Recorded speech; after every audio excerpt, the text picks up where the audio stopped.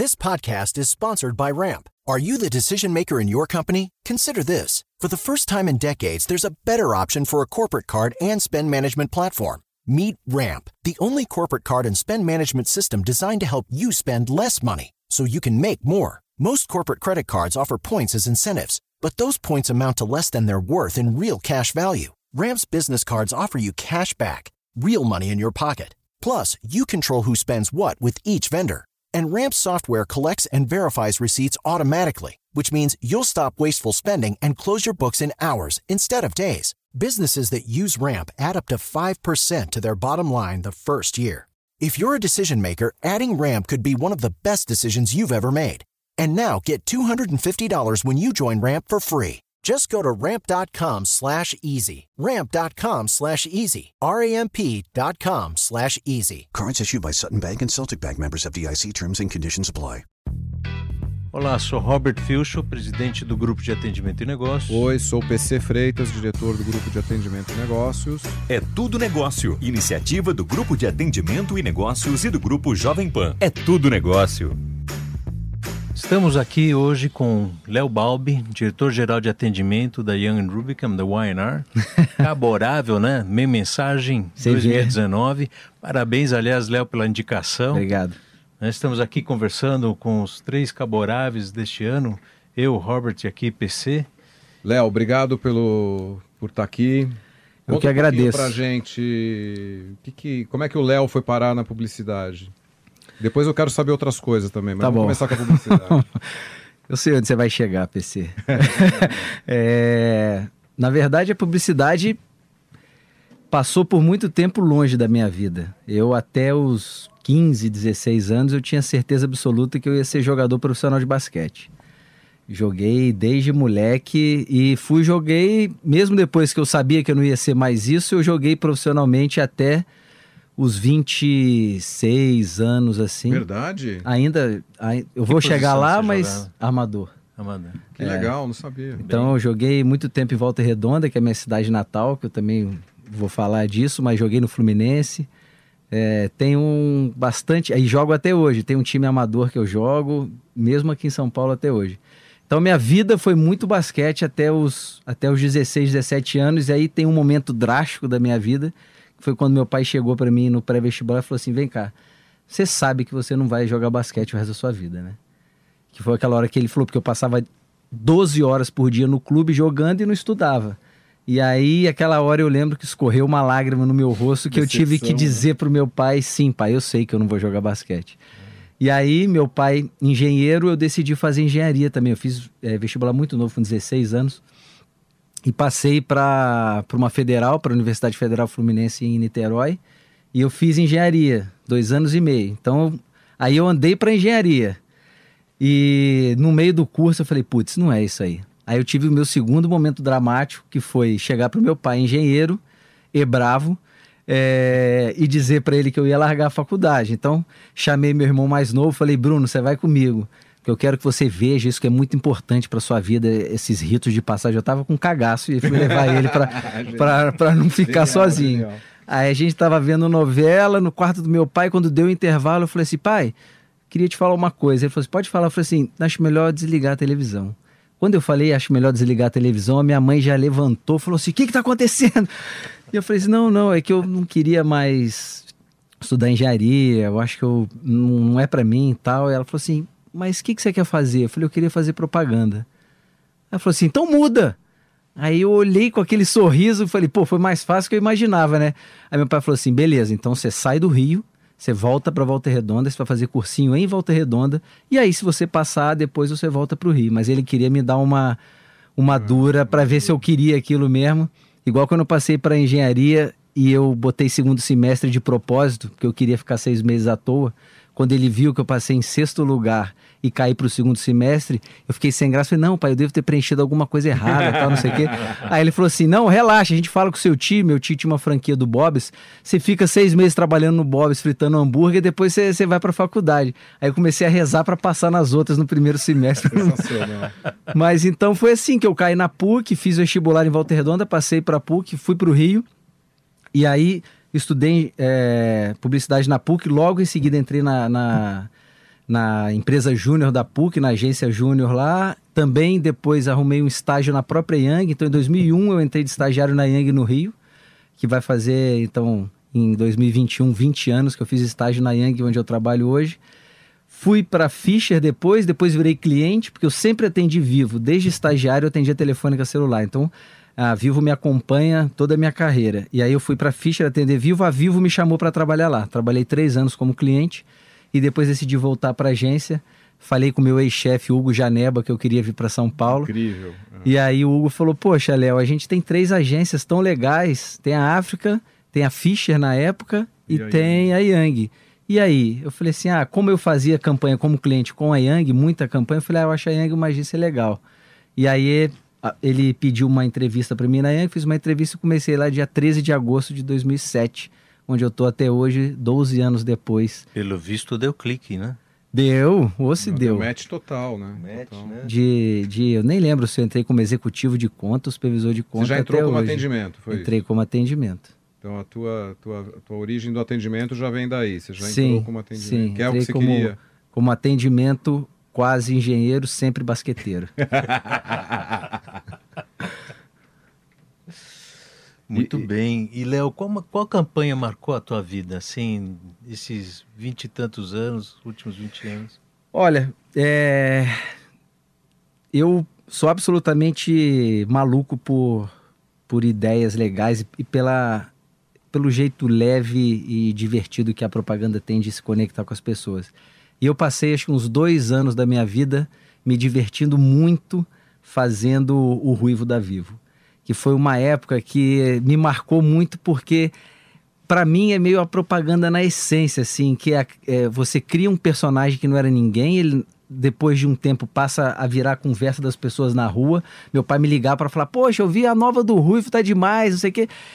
E muito participar daquilo por detrás do lado de cá foi muito legal, porque a gente começou criando um moleque que é o João Cortez, que é um cara sensacional, e que ele se transformou num personagem que a gente talvez não tivesse na propaganda desde, sei lá, do Garoto Bombril, que não tinha alguém tão icônico assim, e que ele começou a sacanear as celebridades. Então, uma hora a gente estava sacaneando o Fábio Júnior, outra hora ele estava sacaneando o Rubinho, outra hora ele estava sacaneando o Davi Luiz, Filipão. Então, era uma diversão, desde a hora de criar os roteiros, apresentar para Vivo, aprovar, até ir para o set, para a gente filmar com o Fernando Meirelles, e era uma diversão aquilo tudo, e quando a coisa ia para a rua, as pessoas falavam. Então, foi um período muito gostoso, em que a gente se divertiu muito e a gente via.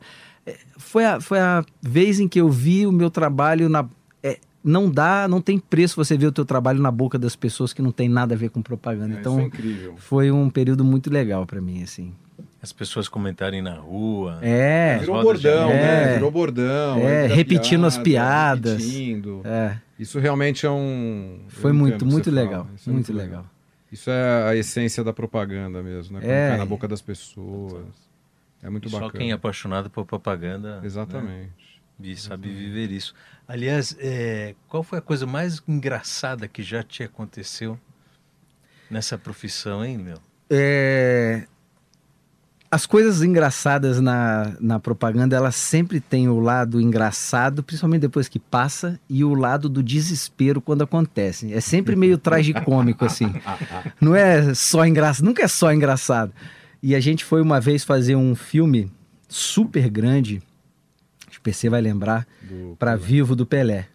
A gente ia filmar o Pelé e a história do roteiro era que o Pelé, com 70 anos, ia voltar a jogar futebol pela seleção brasileira, porque o último gol que ele tinha feito como jogador tinha sido pelo Cosmos, lá atrás, e o sonho dele seria ter feito o último gol pela seleção.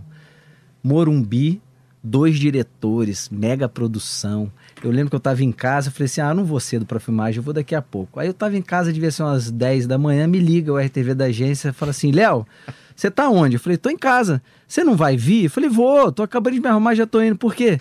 Não, porque tem uma coisa aqui. Eu falei, coisa o quê? Eu falei assim, o Pelé chegou e o Pelé ia ter que jogar bola. O Pelé chegou e falou que operou o quadril e tá mancando. Ele não consegue dar 2 passos. Eu falei, não. É piada, né? Não, peraí, gente. não é o dublê, porque o Pelé tinha um dublê. Eu falei, não é o dublê que tá machucado? Não, é o Pelé. Pelé chegou aqui com o Pepito, falou que acabou de fazer cirurgia no quadril, não pode correr. Falei, tô indo pra aí. Chego lá no aquele vulco-vulco, e cadê o Pelé, e não sei o quê. E aí o Pelé, eu cheguei, ele já tava fazendo umas cenas, e claramente ele tava com dificuldade de mobilidade e tal, mas estava fazendo e tal. Só que você conseguia ver, imprimir aquilo que ele estava com uma certa dificuldade. Aí deu um intervalo, eu fui com uma outra amiga minha que o PC conhece para o camarim e começamos a falar com o Pepito. Falamos, poxa, Pepito, tá difícil, porque assim, tá nítido de ver que o Pelé realmente está com dificuldade, mas em compensação o roteiro é sobre isso. O roteiro é ele desempenhar porque ele tá voltando a jogar bola, tá não sei o que, e não tá rolando. A hora que a gente falou assim, não tá rolando, no sofá, atrás do Pepito, levanta o Pelé. Fala assim, como é que é? Aí a gente falou assim, não, Pelé, tá ótimo, nossa, tá tudo bem. Não, vai dar tudo certo, não sei o quê. Não tá rolando. E aí ele falou assim, não, eu falei pro diretor que eu vou fazer e eu vou fazer. E o Pelé entrou e parecia um garoto, e corria pra lá e corria pra cá, e chutou bola, ele nem podia chutar, ele chutou, bateu uma falta, não sei o quê, e deu tudo certo. Mas a hora que a gente falou não tá rolando, e o Pelé levantou de trás do sofá, ele tava deitado, descansando, você levantou assim, falou assim, como é que é? Eu falei assim, acabou, ele vai levantar daqui agora, vai embora, e vão falar, mas por que acabou a filmagem? Ele falou assim, chegou um maluco aí falando que o Pelé não tava conseguindo fazer nada, ele foi embora. Então foi... Depois que passou, foi engraçado, mas na hora... Na hora é tenso. É aquele cagaço, É tenso, é tenso. Léo, comenta, por favor, de algum projeto onde a atuação do profissional de atendimento foi, assim, imprescindível. Teve algum... Cara, eu ouvi a Carol falando aqui, a Carol mencionou uma campanha emblemática da África de Budweiser. Eu vou fazer uma análise um pouco inversa, porque eu acho que quando grandes projetos entram no pipeline da agência, são projetos de muito interesse da agência, por tudo que aconteceu, por exemplo, com o Budweiser, que gerou um Grand Prix, a máquina da agência trabalha a favor da ideia, e aquilo, é muita gente tentando fazer aquilo acontecer, e aquilo sai. É lógico que tem contribuições fundamentais do atendimento, como de outras áreas, mas os projetos grandes, eles estão sempre no radar de todo mundo. Quando a gente fala de projetos menores, que são projetos que são tão legais quanto, mas talvez tenham um tamanho menor ou menos potencial de repercussão, mas que exigem um esforço muito grande para viabilizar o atendimento ali, para mim, sem ele o negócio não sai. Posso falar de um trabalho que a gente fez para a TNT, por exemplo, muito legal, de associar a marca TNT com marcas de moda que iriam desenvolver coleções específicas para a marca TNT e tal. Cara, se o atendimento não vai, faz reunião com as outras marcas, conta sobre TNT, sobre o projeto, convence as pessoas de que aquilo é viável, o negócio não sai, porque ele não está no radar da agência como um todo. Ele está ali andando meio na periferia. E como esse tem vários, assim, que se não tem uma pessoa no atendimento que bote aquela ideia debaixo do braço e por um motivo ou por outro, ou por gostar da ideia, ou por achar que aquilo é importante para a conta ou para a agência, ele encampa aquele projeto e faz acontecer, mesmo que os holofotes não estejam nele, aquilo não sai. Então, para mim, esse tipo de projeto, e alguns deles que começam desse tamaninho e quando vão para a rua ganham um corpo e ganham visibilidade, e lá atrás... Quem acreditou naquilo foi o atendimento. Eu acho que ali o atendimento faz muita diferença, e é uma diferença que não está tanto à vista da agência ou do cliente, assim. E pegando carona nisso que você está falando, esse papel do atendimento, essa importância, o que você acha quais são os skills que você acha que um profissional tem que ter hoje, na sua opinião? O que ele precisa priorizar, o que ele tem que se preocupar? Eu acho que o coração do atendimento nunca mudou. Eu acho que sempre vai ser o quanto ele gosta da ideia. O quanto para ele é prazeroso, por exemplo, falar do que aconteceu com o Ruivo, mas de uma forma geral, o produto final de uma agência de propaganda, ele tem que ser apaixonado por aquilo. Porque se ele é apaixonado por aquilo e a gente passa por todas as transformações que a gente vem passando, ele vai se reinventar como o próprio negócio está se reinventando. Eu, outro dia, estava falando de qual era o meu trabalho em 2001 como estagiário na Yang e hoje. É outra profissão. Você não, se você se vê, é uma outra coisa. São outras perguntas, são outras respostas, são outros parceiros, são outros skills, são outros... Então, esse cara, se ele ama o produto final que uma agência de propaganda pode entregar, e se ele consegue entrar nessa onda de reinvenção que o negócio todo está passando, ele vai ser um cara que não vai se contentar com o que ele faz. E aí, para mim, esse está o segredo. Eu vi a Flávia também falando de curiosidade, que eu acho que é, para mim, o grande norte do atendimento. Que se ele sentar na cadeira dele e achar que entregar campanha é suficiente para ele, ele não dura mais 2 anos no que ele está fazendo. Então, ele vai precisar...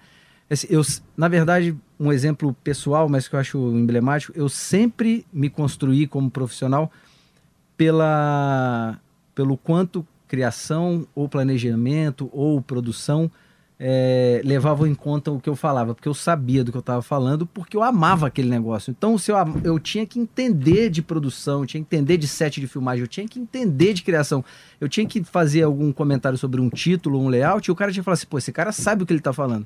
Eu tinha que falar sobre uma apresentação de planejamento, e o cara tinha que falar assim, porra, melhor ouvir o Léo, porque esse negócio faz sentido. Então, mais do que nunca, o atendimento hoje ele tem que ser curioso e se capacitar para falar em esferas ainda mais longínquas do que onde está o cerne da profissão que esteve há 20 anos. Então, para mim, esse é o grande... Aí você acha que entra um pouco esse contexto de negócios? Acho que sim. Acho que negócio sempre fez parte. Para mim, o problema não é o negócio. É a palavra, o termo atendimento, ele é restritivo demais para o que a gente faz. Então a gente tem que ficar colocando outras palavras para aumentar a abrangência do que a gente faz. O escopo, né? Mas conceitualmente, a gente sempre foi atrelado ao negócio porque o atendimento é que carrega o cliente nas costas. Então, assim, a gente tem que, em todo momento, entender oportunidades, problemas, riscos de negócio para aquele cliente, porque o cliente é muito mais dependente do sucesso daquilo comercialmente falando do que em termos de marca. Então, assim, esse cara, que é o cara que tem a visão mais abrangente desse ecossistema dentro da agência, é o cara que sempre teve que entender do negócio do cliente e da própria agência, que eu acho que o atendimento também tem que saber como funciona e como se constrói o negócio da agência de propaganda. Ele sempre precisou disso, mas eu acho que é importante esse adendo a denominação da função para que se enxergue isso de uma outra forma, né? Mais valor, exatamente. Agora eu vou fazer uma pergunta assim, imagina, eu vou fazer um paralelo. Eu sei que você é músico, sim, que você toca. Para você, dentro de uma banda, né, fosse um conjunto de banda, cada um fala de um jeito, eu sou velho, sim, eu vou falar...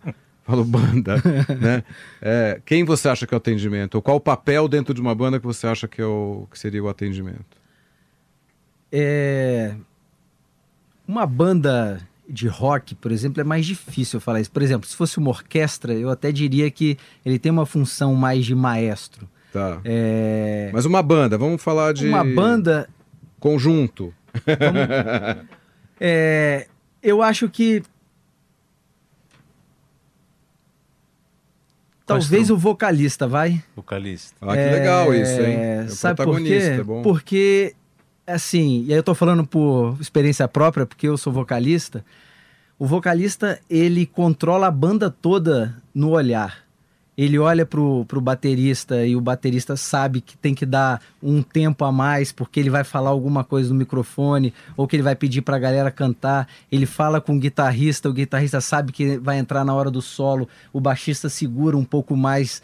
Então, assim, independente do protagonismo que o vocalista tem na banda, e eu tô falando muito por mim, porque tem banda que é o guitarrista que faz isso, tem banda que é o baixista, que às vezes assumem essa função. Eu tô entendendo. Mas eu preciso de alguém na banda integração, que né? controle e que faça com que cada um funcione da melhor forma e que diga qual o melhor momento para cada um entrar. Isso acontece em qualquer banda, não necessariamente é o vocalista.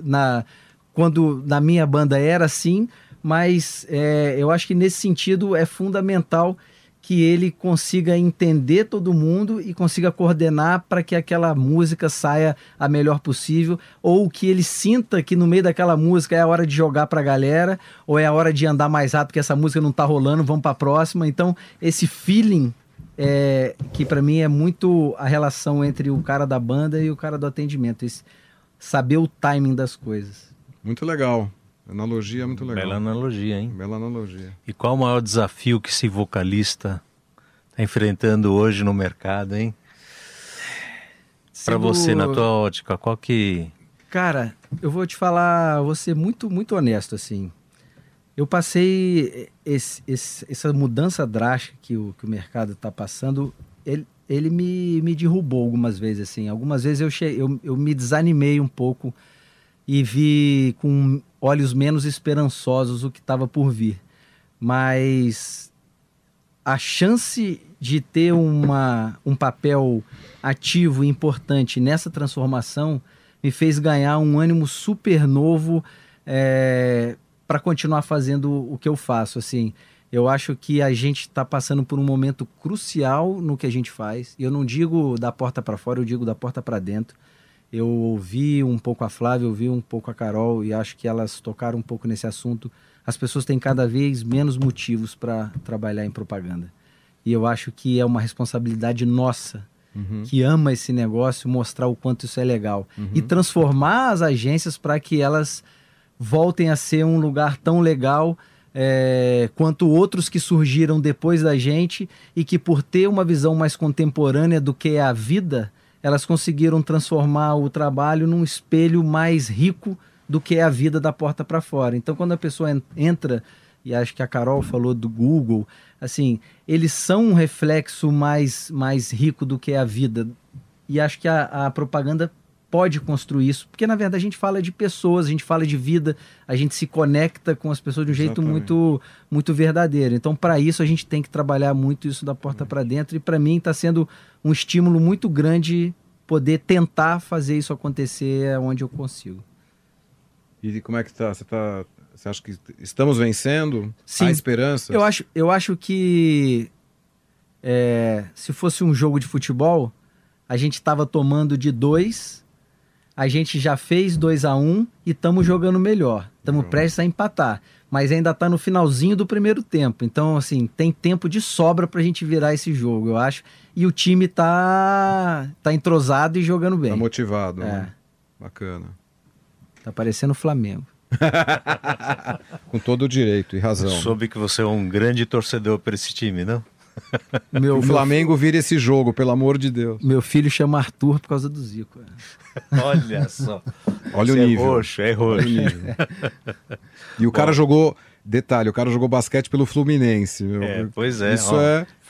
A minha isso mãe, é tenso. A minha mãe é tricolor doente e a família dela toda. Meu avô não me pegava no colo quando eu era neném, quando eu estava vestido com a camisa do Flamengo. Caramba! Falando, depois eu pego. Primeiro neto. E Flamengo pelo teu pai, é isso? Pelo meu pai, Caramba! Tudo bem.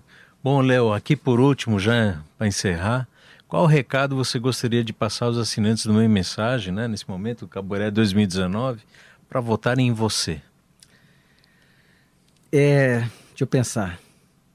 Tem uma história que eu acho boa, que tinha uma empresa de ração nos Estados Unidos, acho que nos anos 80, nos anos 70, e contratou um CEO novo.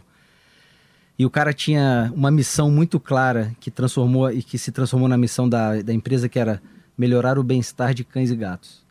E ele estava muito bem sucedido, tal, e uma dessas revistas, publicações empresariais, chamou ele para ser a capa. Não sei se uma Forbes ou uma outra dessa. E ele falou assim, não, eu não quero. Muito obrigado. E aí, quando ele negou, o marketing veio em cima dele e falou, como é que você fala não para ser a capa dessa publicação? Ele falou assim, é porque eu não consigo ver em que isso podia me ajudar a melhorar o bem-estar de cães e gatos. Então ele tinha uma missão muito forte na cabeça dele e muito pouca coisa desviava ele disso. Por que eu estou falando isso? A minha missão sempre foi entregar o melhor para os clientes. E eu, sendo muito sincero, eu achei por muitas vezes que por isso ser a minha única missão, talvez isso me distanciasse, por exemplo, de uma indicação para o Caboré. Mas eu fiquei muito, muito feliz, porque essa é a minha missão, e talvez quem vote em mim, vote num cara que tenha essa missão sempre em primeiro lugar. E acho que fazendo isso do jeito mais pessoal e mais amoroso possível nas relações, acho que é um pouco a forma como eu tento que as coisas aconteçam. Muito bem. Muito bacana, boa sorte. Boa sorte, obrigado, Léo. Obrigado a vocês, obrigado Carol e Flávia. A gente se vê dia 4. É tudo negócio. GAN Summit 2019, dia 3 de dezembro, no Cubo Itaú. Inscrições pelo site ganegócios.com.br.